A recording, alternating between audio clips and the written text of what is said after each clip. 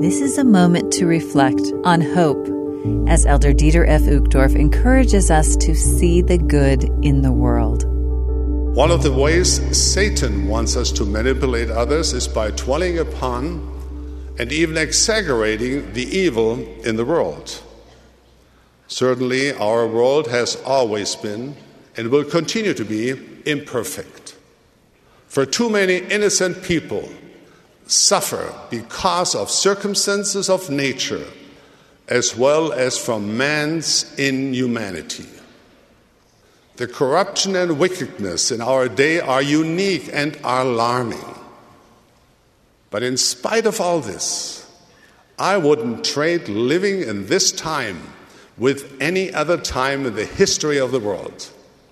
We are blessed beyond measure to live in a day of unparalleled prosperity, enlightenment, and advantage. Most of all, we are blessed to have the fullness of the gospel of Jesus Christ, which gives us a unique perspective on the world's dangers and show us how to either avoid these dangers or deal with them.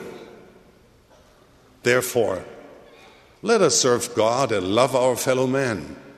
Let us do this with a natural confidence, with humility, never looking down on any other religion or group of people. Brothers and sisters, we are charged with studying the Word of God and heeding the voice of the Spirit that we may know the signs of the times and the signs of the coming of the Son of God. We are therefore not ignorant of the challenge of the world, nor are we unaware of the difficulties of our times. But this does not mean that we should burden ourselves or others with constant fear.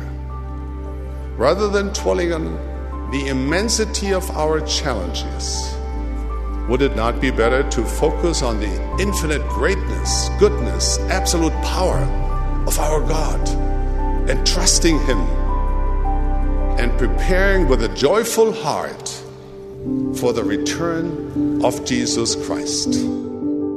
That was an excerpt from Elder Dieter F. Uchtdorf's talk, Perfect Love Casteth Out Fear. This is a moment to reflect.